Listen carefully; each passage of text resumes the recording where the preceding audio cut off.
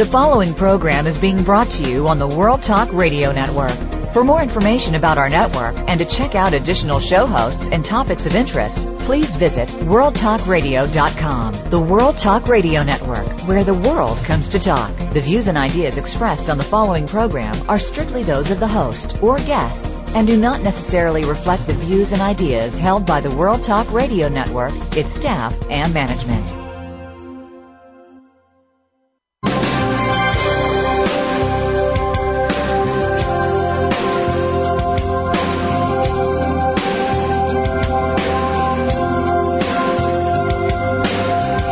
Welcome to the Sharon Kleyne Hour, Health, Environment, and the Power of Water.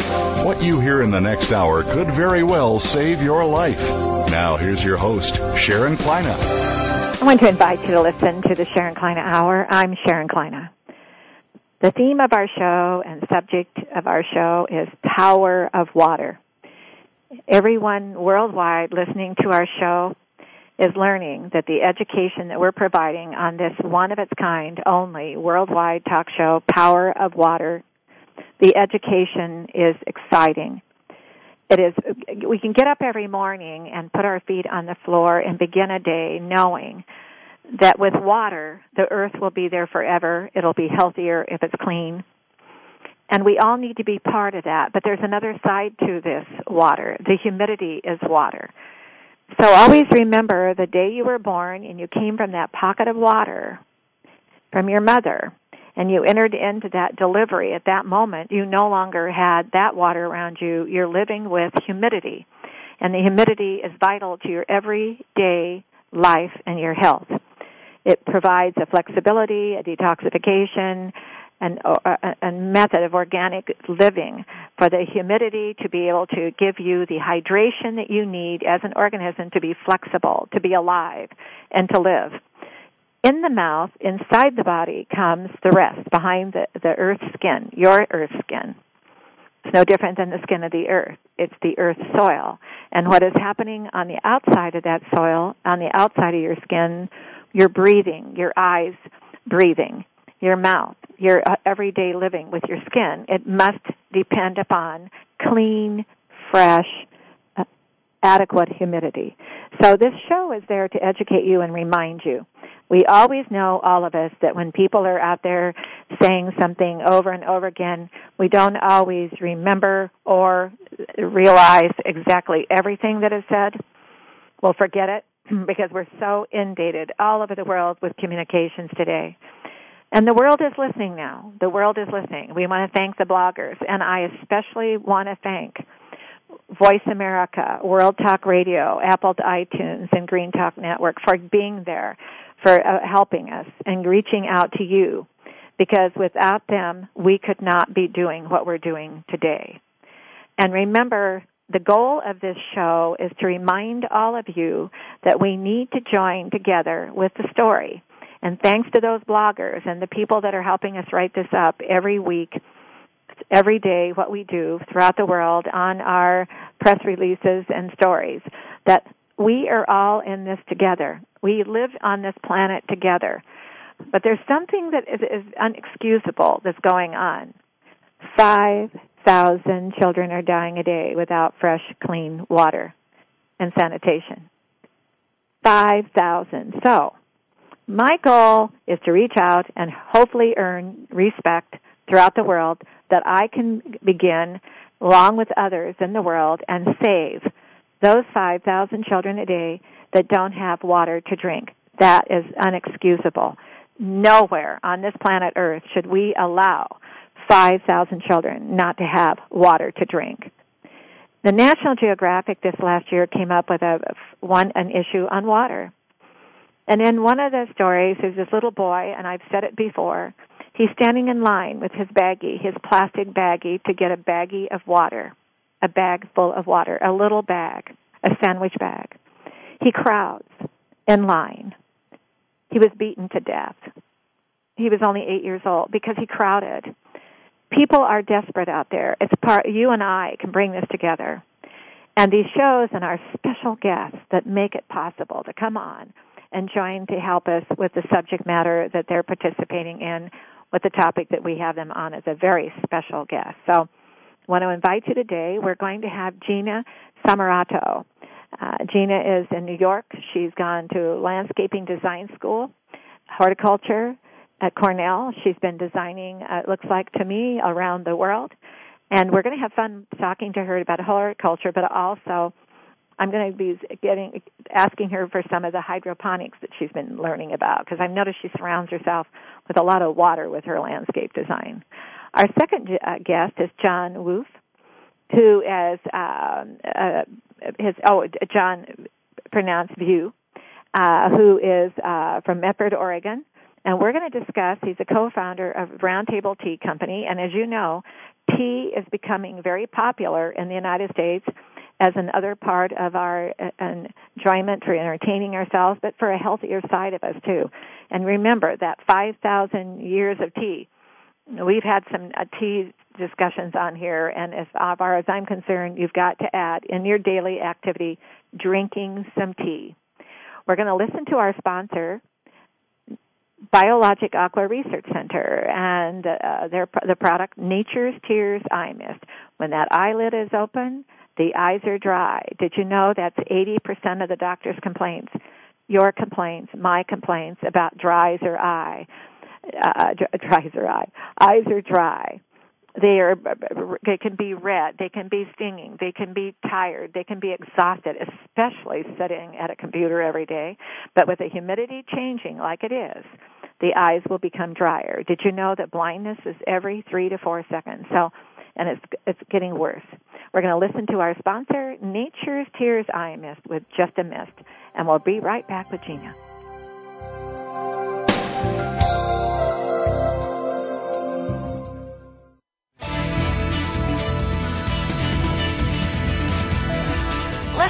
Listen.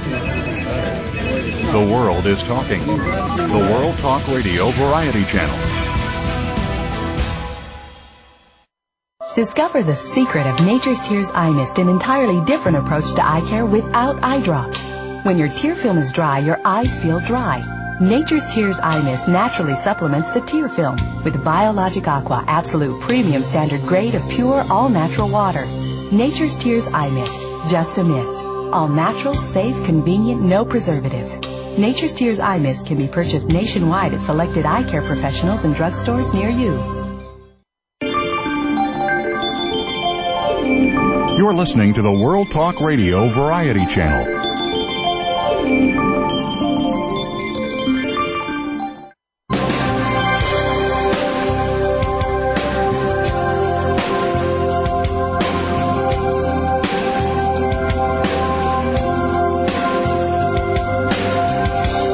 Listening to the Sharon Kleina Hour, Health, Environment, and the Power of Water. If you have a question or comment, please direct your email to SharonKleinaHour@yahoo.com. That's SharonKleinaHour@yahoo.com. Now, back to the program. Gina, are you with us? Good morning, Sharon. How are you? Well, I am fine. And you're back there in New York. Did you get the snow this weekend? We certainly did. We got our first really good taste of New York weather this week. And, well, I've been there many, many, many times. And I've been there when the snow has been very high everywhere, and those taxis are still getting around. And isn't that amazing? They really do, neither sleet nor snow. Yeah. Well, tell us about, I was excited to have you on and hear about what you're doing, because we've had on here people in horticulture with landscaping, with the organic farming by thousands of acres and greenhouses and hydroponics, and we could go on. But tell us what your focus has been. You decided, it looked like as a young woman, to go to Cornell and specialize in landscape design. I did. It's something that I've always loved. I grew up in the city, so when I first moved into the suburbs as a young mother, really, and was faced with about a half an acre, to me it looked like Central Park. It was very overwhelming. And the way I addressed that was by going back to school and really developing a passion for landscape and garden design, which fueled my interest in the horticultural basis and the ecological basis that my designs are based upon. Mm-hmm. Mm-hmm. And you've grown. I was reading your information, and you've got relationships around the world. I do. It's something I really love to do. Good design is absolutely transferable around the world, around the regions, from person to person. When the bones of a design are good, whether it be in a garden, whether it be in clothing, whether it be in interiors, the principles and the elements are the same. They need to stand on their own. So my challenge is to create really outdoor living spaces that are addressing not just the aesthetic needs and wants of my clients, but also to provide those solutions in a way that is environmentally respectful, that is responsible, that brings something to the table that's far greater than just how the space looks. And in working with my clients, I like to really solve what they see as their challenges and also introduce them to some elements and concepts that perhaps they hadn't thought of before, such as water conservation and farm-to-table eating habits, things that bring what is really began as something aesthetic and as a hobby. That brings to the table how to think about your eating and your gardening. Now, that's a fascination. First of all, I'm going to go into the water, and we'll graduate here with good education. Mm-hmm. This is a special thing you're doing, and I like what you're doing. It's exciting. I like to have people think outdoors when they're living indoors. Gina, it is so important that our lives, I think they'll live longer. All of us will live longer if we learn to think outdoors, living indoors. Absolutely. It's so important. Absolutely. And then the other one is the water issue. The water thinking is outdoors, but also indoors. Water fountains and put moisture in the air and healthy humidity and thinking. And eventually, you and I'll talk about how do they invent a new shower. I have to tell you, I've been in research and dehydration of living a life on Earth for well over 35 years, and I always wondered, why did they design the showers that way? That isn't hydrating us, and it's just rinsing us, and we all got into this habit of showers. But again, that's the other one. But then you have getting to the table. What is your thinking getting them to the table to think about their nutrition? I really feel that when people are fortunate enough, especially in the Northeast, and I'm sure the same is true on the West Coast, where footprint is at a premium. Not everyone has acres and acres. So the responsibility to cultivate whatever property you've been kind of charged with producing some element that helps sustain us all is a real responsibility that we need to take seriously. I have really encouraged my clients to think about what they could grow that's going to aesthetically be pleasing, but again, is also going to be beneficial to them as far as their nourishment, as far as their little corner of the world. I'm a big proponent of integrated pest management. I'm a big proponent of water conservation. And you mentioned bringing water indoors with fountains, etc. I couldn't agree more. My approach is in design, and I work with both interiors and landscapes, is to kind of blur that line. The benefit of having a fountain in an entry or a fountain in a foyer is not just aesthetic, but as you said, it's going to help bring moisture into the air. It's going to help offset the dryness and all of the physical issues that result from not having enough moisture in the air. Can I tell you one? My voice, as you can hear, is very hoarse, and this is, okay. living proof of what happens when you're just living in a very arid climate. Yeah, but Gina, the one thing I learned when I started studying years and years ago about the dehydration is causing this crisis of these diseases that are out of control, when in modern times we should have some control. But I learned it was the humidity, number one, and everybody is agreeing worldwide in research that it is at a crisis. It's at a mortality rate. The humidity is not healthy. But I will tell you, I found when I was studying the insulated windows and walls and forced air heating and cooling and the chemical in the carpeting and the clothing and in the walls and in the furniture, and I could go on, and our lighting, they forgot that human life cannot have that severe dehydration. You've got to keep a healthy amount of moisture in the air, or we're unhealthy indoors. You absolutely do, and it's astounding. If you think about Victorian England, when people were afraid to leave their homes, they were afraid of fresh air. They just secreted themselves and closed themselves up. It seems as if history is repeating itself. Now, repeat that again. I really encourage people to not just think outside the box, but to live outside the box. Open the windows, get the air flowing, introduce the earth elements to how you live every day. Now, have fun with the audience on what you just said. And can you imagine today we think, oh, well, we're the ones that have got the air so bad, and yet and the water so bad. Well, way back in time, they went through problems of concerns of the humidity and the air, and then also they went through severe water problems. Absolutely. And people forget that this is a cycle that goes until people can figure it out. But why is it that people in that era found that, and it might be logical and common sense to discuss, but why did they decide that it wasn't healthy to be outdoors? I ponder this all the time, and I go through it today with my clients, what the benefit, or the perceived benefit, I should say, of locking yourself, almost hermetically sealing ourselves into our homes. It is robbing us as humans of the elements we need, the vitamins from the sun, the earth, the wind, the rain, and it's also fresh air. And it's kind of twisting the way people think about what is healthy. It's everything old is new again, and you're absolutely right. People need to re-examine and rediscover the importance of protecting the waterways, protecting the environment, not in a way that we all kind of take for granted and hear as buzzwords, but in a way that is very personal and makes sense to them and how they live. Participate with the earth you're living with by just what you said. Participate with the earth that you're living with. Exactly. Exactly. And what I tell my clients is you have to start at home. You have to start with what is going on within a 50-foot radius of your front door.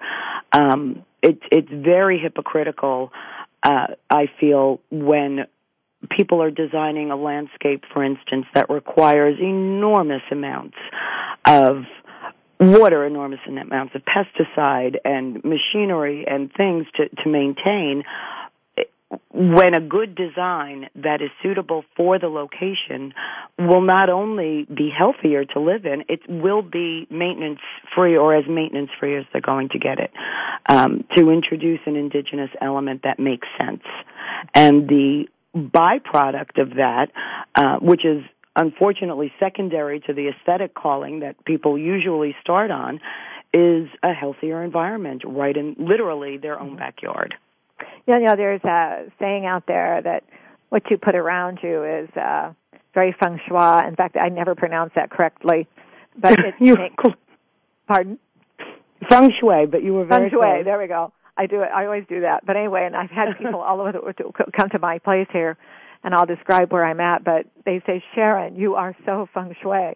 And because I believe that how I live in my environment makes me a better person to live with other people, and how I feel about myself. And I'm known to do the craziest things to do, but again, you're saying to your clients, live the way you want to live, and how it makes you feel good about what you're looking at, and you're smelling, and you're breathing, and your vision. Absolutely. And you hear the good birds design, the hallmark of good design, and I say this over and over again, people are looking for, well, what makes good design? And it's very simple. When you are in a space and you feel good, you feel comfortable, you feel happy, you feel lightened, that is good design. And a very easy way to see it for somebody who hasn't really thought about it, I have yet to meet somebody who can walk into a room and see a picture on a wall that is crooked and not feel the urge to go and kind of straighten it out. And that's a very obvious I don't know about men, but we women always wanted to balance a crooked mirror or a crooked picture. Yes. Absolutely. And my job as a designer is to draw attention to the elements that may not be quite as obvious when they're amiss, but which collectively, the synergy of all of those elements working properly creates a space where you just feel good. And we've all experienced that as well, where you say, I just love this room, I could stay here forever. Where there's a certain room or a home or a hotel or a town or some place where you just feel comfortable. And for that person, all of the elements are kind of doing what they need to do to lend themselves to it. And in any really good space, you will almost inevitably find representation of different elements. You're going to see air and light and water and earth and all of the things that synergistically support us both emotionally and physically. Now, have you done any, there in Manhattan, they have so many different apartments or homes that have a landscape design. I mean designs of inside of their homes that make them feel like that. Have you done any of that? I love working like that. When you're introducing outdoor elements, traditionally outdoor elements indoors, whether it be as blatant as an enclosed rooftop garden, or whether it be as subtle as a fountain in a room or a grouping of plants, what you're doing is just kind of grounding people to their environment a little bit. Right. It's especially important in Manhattan or any other large city where nature is kind of at a premium. I really do believe that grounding back to an organic place is very important to keep ourselves balanced. So working with my urban clients, whether I'm working on, it could be a tiny little patio outside where we're just putting a very well-chosen collection of containers, to where we're bringing those traditionally garden elements into the home, what we're doing is really kind of setting our equilibrium again, so that if not literally living indoors and out, the best of that effect can be recreated. The ambiance, the feeling, the rhythm. Exactly. Everybody has to realize that when they're born, you pick up a rhythm that you begin to personally feel comfortable with. And these things give that person from young childhood through life a rhythm of feeling the earth around them and the space around them. And, you know, something I've always said, Gina, people shouldn't be ever embarrassed to be lazy once in a while and just sit back and smell and feel and listen to something that is making them feel good, even if it's only 15 minutes a day. Maybe that's why meditation through the world became important to some ways of life. But when you're in your home and you've got that one spot that you can go over to that has something to do with a water fountain and some plants and a chair, and to sit there and feel like you've changed a spot in the house to where it's going to make you feel very meditating, where you could say your prayer. You could have a prayer station there, your meditation there. But it makes you feel important and something that you're adding to your gift of life right there in that little spot. So you're right. Now, I noticed on some of the outside landscaping, now on some of your horticultures, tell us some of the things that you like to do for people to think about how to water. I truly have learned, and we all are learning, we've been overwatering, and it's not on purpose. It's not being careless. You only water with the tools that are given to you to water with, right? Yeah. If somebody hasn't invented those tools, you're going to do it with the tools that you have. Is there anything new going on? Every other life form, and humans I would include in that. Exactly. The plant is there life any that new we methods choose of to landscape the watering and the methods of not having to use so much water, because it's never been necessary, but we just didn't have the tools to not water any differently than we have when we go buy these things. Is there anything new happening? Exactly. And kind of the downside to progress is we have access to plants and materials that were not always available. They're not indigenous. Whenever you're introducing something that doesn't naturally grow in an area, you're already challenging nature.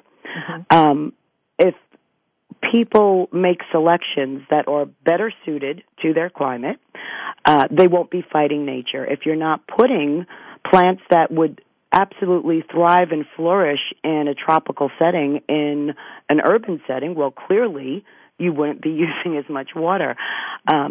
Xeriscaping, which has gotten a tremendous amount of press, doesn't need to be as conclusive as things that take a lot of water or things that take no water. Sometimes there's a very vast selection in that gray area in between where you're making selections that are just logical for your space.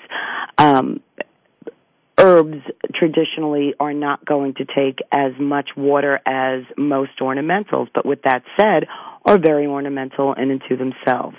So it's just making some wise decisions. The other thing is plants are adaptable. If you, and I see this all the time, people who sprinkle or irrigate their lawns, the lawns don't have to work that hard to find water if water is just dumped on it every 2 days, every day. So it develops a very shallow root system. You can train your plant material to a large extent to become more drought tolerant by easing off, letting those roots search a little deeper, and letting it kind of find a balance that's more responsible for how we are using our water, and also just makes more sense. You're making a hardier, sturdier plant. Now, I'll tell you something. We had a absolutely unbelievable Fred Cushman on here he's been doing organic farming for generations by thousands of acres. And he was mentioning how the reason they didn't need very much water to do all that they do year round, it's the way you work with your soil, the surface of where you're at. Absolutely. And then I mentioned, because of my research background, I said, you mean you're changing that surface to draw moisture from the humidity based on temperatures of what you're doing with that surface of the soil or whatever it may be you're growing. And he said that's exactly it, because if you're creating a humidity effect, that it's pulling out of the moisture, out of the air what it needs, that vital humidity that I talk about, that is so important for all living organisms. He said then you need less water. Absolutely. It'll pull it out of the air for the humidity, and that's why I've always said that homes should have not a humidifier that's forcing the issue in the air, but put bowls of water or attractive ways around the home so the air will pull out of that bowl or that fountain what it needs naturally. And it won't be over humidified, but it won't be, it'll always be making decisions based on that environment. Absolutely. The atmosphere. And I think it astounds people when we do install a fountain in an interior application, when people realize just how often they need to fill that fountain, how much water really is being absorbed into the air. Yes. It's staggering. Yes. I know. We all think, oh my gosh, and I forgot to fill this up, and I can hear that thing with a grind. And then that's right. But you don't realize where it went. It went to the air that you've been wanting to pick up for your body to live. Well, and again, what's old is new again. You know, we all remember, either from our own family or reading about it, how it was a very common practice to keep a pot of water on a wood stove. There we go. You know, this is 100 years ago. People figured this out. Well, they were more survivalists. Today we expect everybody to offer us the answer.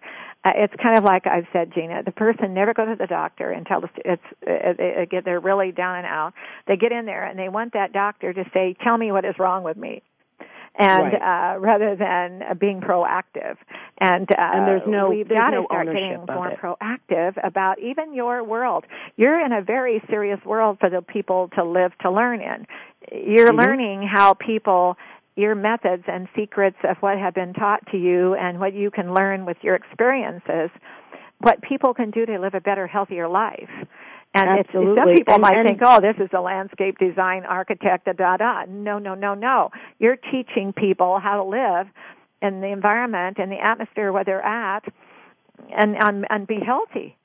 And with a responsibility to the footprint and to how it is affecting the rest of the world. Exactly. You made a very good comment about how the earth is prepared to accept these plants. I've seen gardens and landscapes where the earth is so hard packed, it's truly like concrete. So when you put water on it, it would react exactly as it would if you were to pour a bucket of water on concrete. It just rolls away. It doesn't absorb.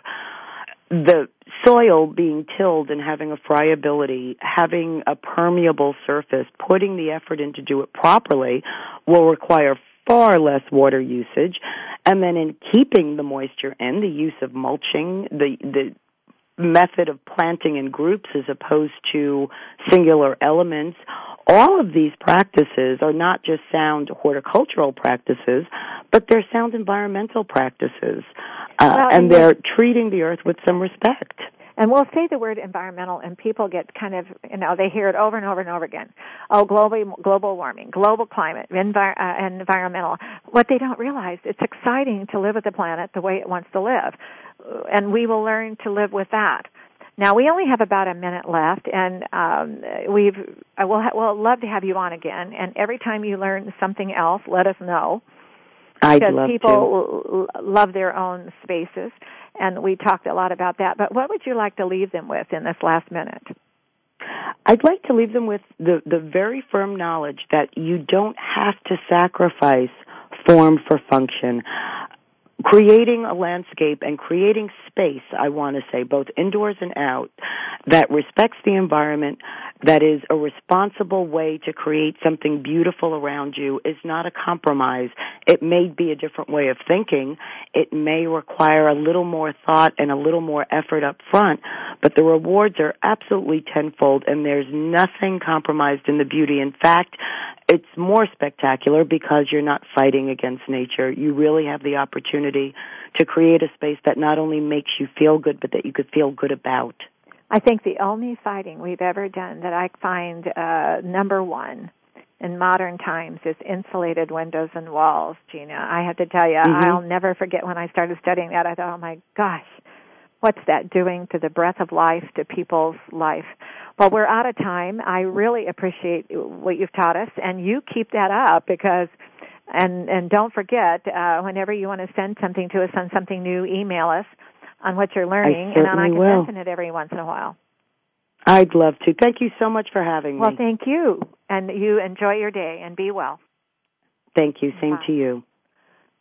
Well, see, there's so much to learn about where you live indoors and where you're living around your indoors looking out, and the choices. You can be in a small apartment, you can be in a hut, you can live in a home, but it's how you want to live with that, and bringing your outdoors in, the environment of the trees, the water, and that healthy living. And we're all learning, and this is just a reminder of something you probably already know, but maybe after you've listened to this show with Gina today, you might get a little excitement of going, I think I'm going to go down to my shop, some of my stores, and see what they've got available to add some new ideas to my living indoors. Well, we're going to listen to our sponsor, Nature's Tears Eye Mist, and then we're coming back with a very special guest about tea. And I have a favorite thing on the subject of tea. That's 5,000 years of tea, but you know what tea uses? Water. We'll be right back with our guest, John, and we'll listen to our sponsor, Nature's Tears Eye Mist.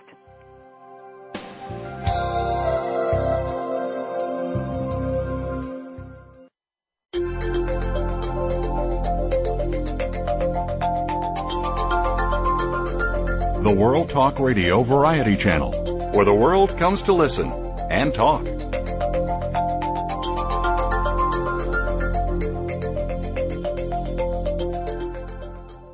Discover the secret of Nature's Tears Eye Mist, an entirely different approach to eye care without eye drops.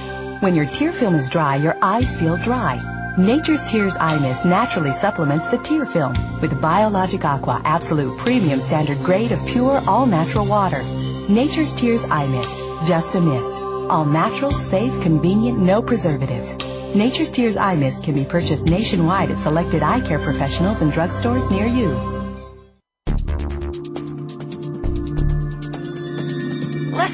Listen. The world is talking. The World Talk Radio Variety Channel.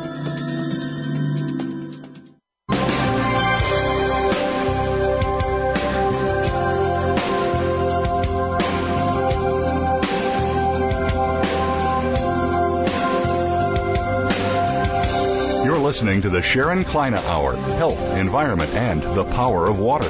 If you have a question or comment, please direct your email to SharonKleinaHour@yahoo.com. That's SharonKleinaHour@yahoo.com. Now, back to the program. John, are you with us? Hi, I'm right here, Sharon. It's nice to talk with you. And you pronounce your last name View. That's right. But it's spelled W-U-I-F-F.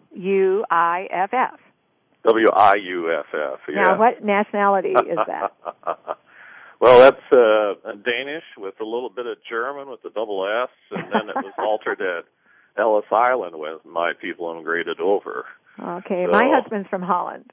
Oh, well, there you go. Yeah, so mine is Kleina, but back to your name, and how long have you been involved in with your obviously a passion, because I've been reading your material for you and your wife, tea? Actually, we've only been in business a couple of months now. We're just a startup here as a local business in our town, and we're just surprised at nice information. And so you decided you wanted to get into, your wife, and was it her sister, decided they wanted to get into specializing in what's called a Round Table Tea Company. I would suggest you people file a registered trademark, because I think that is an absolute fabulous name. Oh, it was great, yes. Yeah.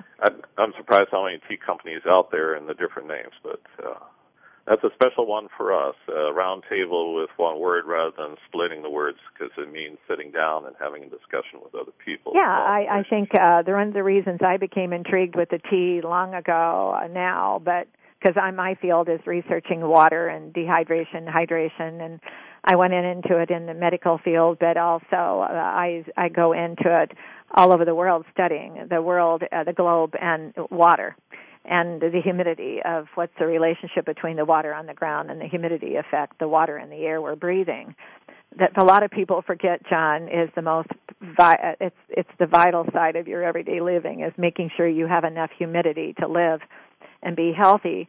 But back to teas. Now, do you know about the history of tea? Can you tell us a little bit? It's one of the oldest drinks in the world. It goes back, like you were saying earlier, some 5,000 years. It's the second most consumed beverage in the world. It's the first, and coffee is really second, and that's more popular here in North America. But around the world and for the longest time, tea has dominated, and that's how people have received their fluids. And when most people talk about tea, and they're talking about the Camellia sinensis from China, or they're talking about Assam from India, but every culture in the world has a tea, which is like an herbal blend of things from their area that they boil and cook and they drink. So really it's a global thing that most people have. Well, as you know, we've had people on here from all over the world about tea, the tea companies, the biggest, and E2N, and some of the others, and now yourself. But as you know, the history of why they got into Europe, because the water was so bad that they decided that if you boiled the water, that China had a direction they would like to go for drinking tea. And now here in America, this much has passed. I need to tell you before we get going, I was looking at your literature, and my mother, as I was growing up, would have these what's called women in for tea parties. Yes. And the teacups, I owned no end of teacups, because they would have me as a little girl. I would play the piano as these women came in, and then I go back to the piano and do a little bit for my mother while they're sitting there drinking their tea and their little pastries that she had prepared for them, and these women. And if she had a charity going on, or a particular wanted to invite some women in, they held those delicate teacups that you have in your pictures and your literature. Well,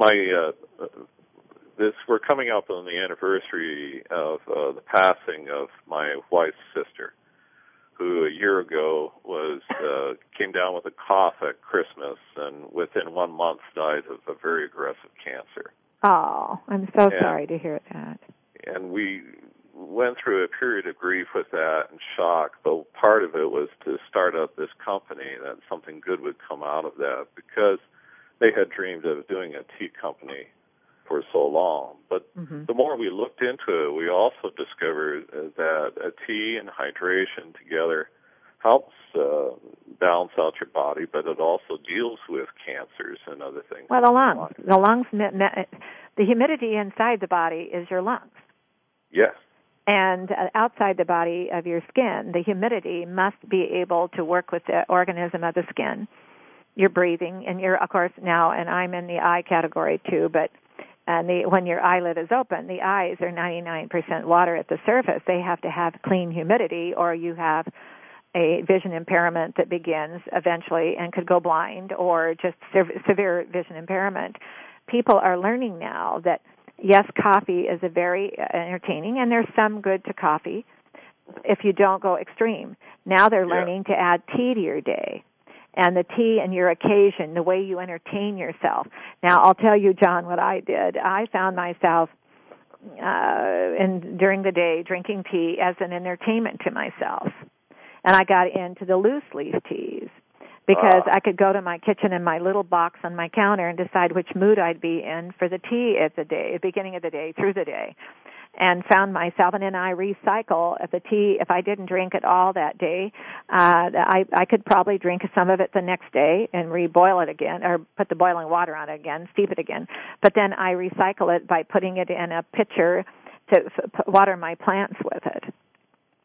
And but I noticed that your approach here on your occasion of making tea an occasion with your teacups. And before we go on and talk about some of the teas you're doing, the different types of teas, do you by chance have tea cozies? You know, you've got your teapot, and you put your teapot inside of your cozy? I have one that my wife made them, and you can get those, and they're for sale. Do you use a cozy? Oh, yes. I bought mine in Holland. It's a large one, and it snaps shut at the top. It's got the wire frame, and then here in Southern Oregon, there's a place called the Kitchen Store, and I went in there prior to Christmas, and I kind of wanted to get some of my friends something that normally they might not think of, and when they started hearing me interested in teas, they all of a sudden became vulnerable to drinking some more tea. Well, then, yeah, I know we do that to each other, and this show helps too, by the way, because people listening all of a sudden think, I think I'd like to have some tea once in a while. So, but anyway, and other things that we teach on this show. But they had a woman in town make them, but they weren't with the metal frame. They were like you tie them up, and they shrink around the darling little tea cozies around the different sizes of the teapots. Yeah, and the other way we use at our tea tastings, and what we use mostly is a flame from a tea candle over a stand, or tipping tea kettles. I don't know if you've ever seen those on a stand. Yes, I have. And those work really well for us because a tea cozy will eventually cool off, but I can keep a pot of tea warm for 6, 7, 8 hours with one of those lamps. And for our purposes, when we're serving people and doing tea tastings for catering, that works fantastic. So. Now, tell us about your your Round Table Tea Company catering. You're going to be fascinated. A few months ago, I said to somebody, I can hardly wait to find some time where I can have a day where I could have a few people in and have a tea party. See, I grew up with that anyway, and because my mother did that, and I enjoyed it. And we've had my grandchildren love to have a tea party at Christmas time, helping me decorate the tree. It's the girls. The guys they just invite the girls. And then my daughters come in, and we have a tea party. But we have these little munchies, and it's only the girls, and we're decorating the tree as an occasion. But you're doing this as a catering. Yes, well, we're trying to bring back what used to be a common experience, like you're describing. But really, today, a lot of people are not familiar with what you're describing. I live out on the West Coast, and out here it's not as common as it was out on the East Coast, which is far more of a tea culture. Out here on the West Coast, we're big Starbucks, and there's coffee kiosks on every corner. Well, they're living in their car. They're not stopping to have tea. That's right. So tea is something. In the bigger cities, they think of something in a bag that's all chopped up, and when we do tea tastings, we have them smell the tea in the tin and they actually drink it, and then I see the surprise on their face and they're shocked. We just did one on Friday, and everyone's shocked. That's tea. That doesn't even smell like tea. And then they try it, and they want to try some more, and they start getting involved in it. But there's a whole tea culture, tell us about that occasion now, and I'm calling it an occasion to entertain. And I need to warn you, I need to tell you, I don't know how old you are, but I just turned 70. And that's why my era, we're doing those things. My mother, I come from an era that I have to remind people that I might not look 70, but I am 70, and I had an era of living that is so different than the last 30 years. Yeah. Of our occasions, our entertainment, our manners, our courtesies and enjoyments in life were very simple. But we did these things as an occasion. Pardon? It was so much healthier to live the way we used to long ago. Well, there was a saying, let's work hard so we can play. Yeah. So you'd work hard so you can stop during the day and have a moment to take a breath and have an occasion to drink some tea or whatever. And then when you went home, again, we worked hard to relax. But we didn't want to relax until we had done enough. But people weren't feel guilty because they did that. Exactly. They don't have to keep that energy going in the old world to make them feel like they're really satisfied with all of that excess energy. Now, tell us about the teas that you're learning about, that obviously your sister-in-law had a passion for. And what was her name? Beth was her name. And Bev had a passion. Okay, well, she had a passion about, obviously, because she knew the world was waiting. So tell us about some of these things that you were learning about what teas are, now, is it the loose leaf tea or, and some of the teas that are in the bags and what quality of bags are those teas? But tell us a little bit about the tea. Okay, we sell loose leaf tea and we sell all kinds. We go from white, green, black, and red from all over the world, and we bring them in from a couple of distributors that we have.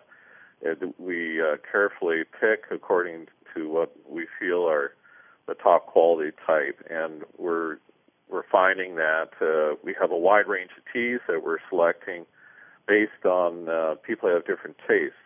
You know, that some people really like a dark black tea. I've got several people from Britain and New Zealand and other people in this area, and they want a tea. What they mean is a breakfast tea. But there are others that don't like that strong tea, and they much gravitate towards a white tea from China or red tea from South Africa, and they really are enjoying those. But I'm trying to get people beyond their biases and to try them all because they have different benefits based on where they come from in the world and how they're processed and produced, and we pay quite a bit of attention to that. What is your most popular one? Say that again, I'm sorry? What is the most popular that you have found? Well, I want to say Earl Grey, but I've found a few people that really don't like the bergamot in Earl Grey. But so far, right now, the Rooibos tea is by far the popular tea. Which one is it? Rooibos. Rooibos. And Rooibos is not even really a tea in the classical sense. It's not from China. It's an herbal plant from South Africa. It's the only place it grows. It's a powerful herbal plant that makes a nice, sweet, red tea, and it has no caffeine, and it's loaded with all the great stuff that makes a difference in your life. Now, what you might do for our listeners, can you spell that so they can hear the spelling of it? Absolutely. ROOIBOS. There we go. And Rooibos it's the next more of it's an herbal tea, not a regular.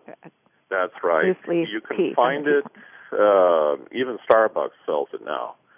Yeah, I heard that Starbucks is into serving teas. They are starting up because it's catching on. We sell all loose teas. We sell rooibos teas. They flavor really well. But rooibos has found to be high in polyphenols and catechins, and that make a great way of detoxifying yourself and getting rid of free radicals. They attack that. Rooibos even is high in fluoride, good for your teeth. It's got fights bacterial infections in the mouth and plaque and all these kind of things. It gives you a wonderful fluid. Now, I'm going to bring you back to one that you're not going to be startled with this question. Yeah. The famous one that America talks about the most, green tea. Green tea. Can you imagine what happened when people started drinking in America green tea? It's phenomenal. It's unbelievable how many people are drinking green tea.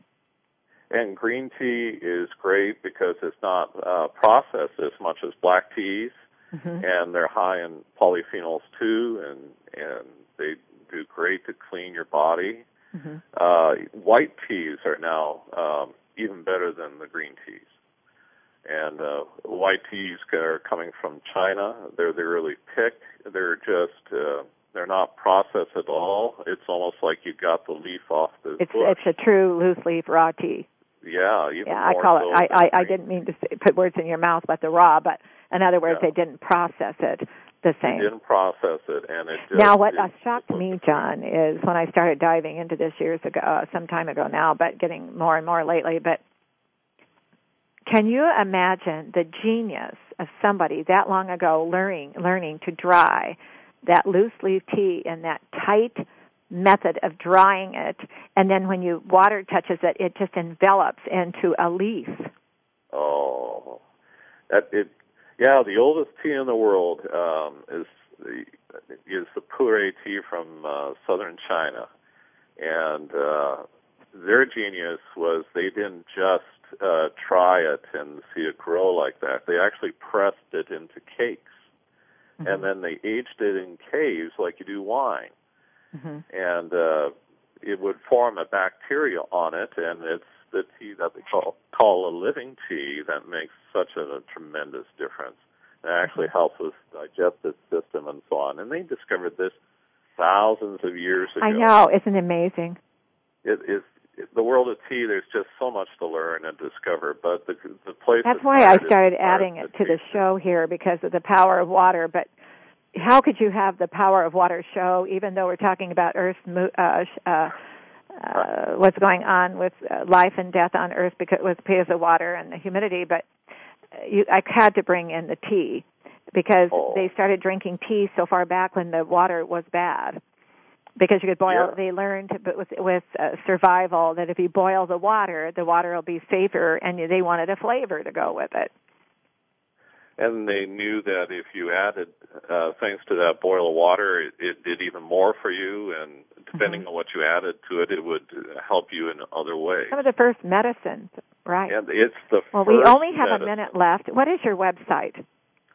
It's at roundtabletea.com, all one word. Just like I said, roundtabletea.com. And people can go in, and you have teas to sell. You have ideas of occasions to think about, other people around the world can consider, and bring tea back into your entertaining yourself during the day. And that's exactly right. We've got all our products listed there, and you can order it right online and then ship it out to you. Okay. Now, before we go real quickly, and how long can you own the loose leaf teas? In other words, you have it in a protective package, but how old can they be? Do you know the shelf life of them? It's actually, if you're in a protected package, a couple of years for the best use date. They'll last for a while. I've never had one last that long in my house. You're drinking gone by then. Right. But absolutely, they can last for... So people can call you up and say, hey, I'd like to do what you're doing in my community out there in the world and have roundtable tea parties. And how are you doing it?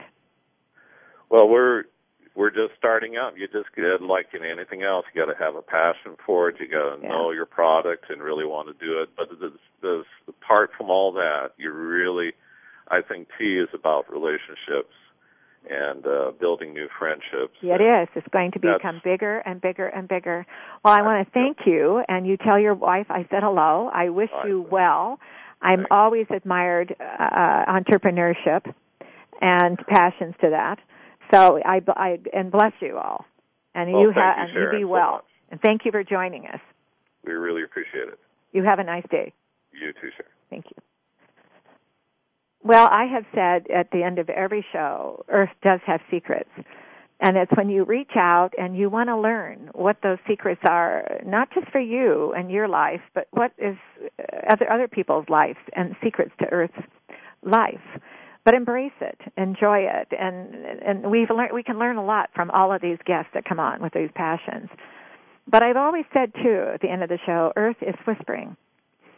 I think it's whispering that we need to value what we have here and be open-minded and be concerning of other people's lives and what they're concerned about. So here we are at the end of the show. I want to thank you for living with us in the show and being here. And I want to thank you for joining us. And I want to thank all of our special guests. And I want you to have a nice day and be well.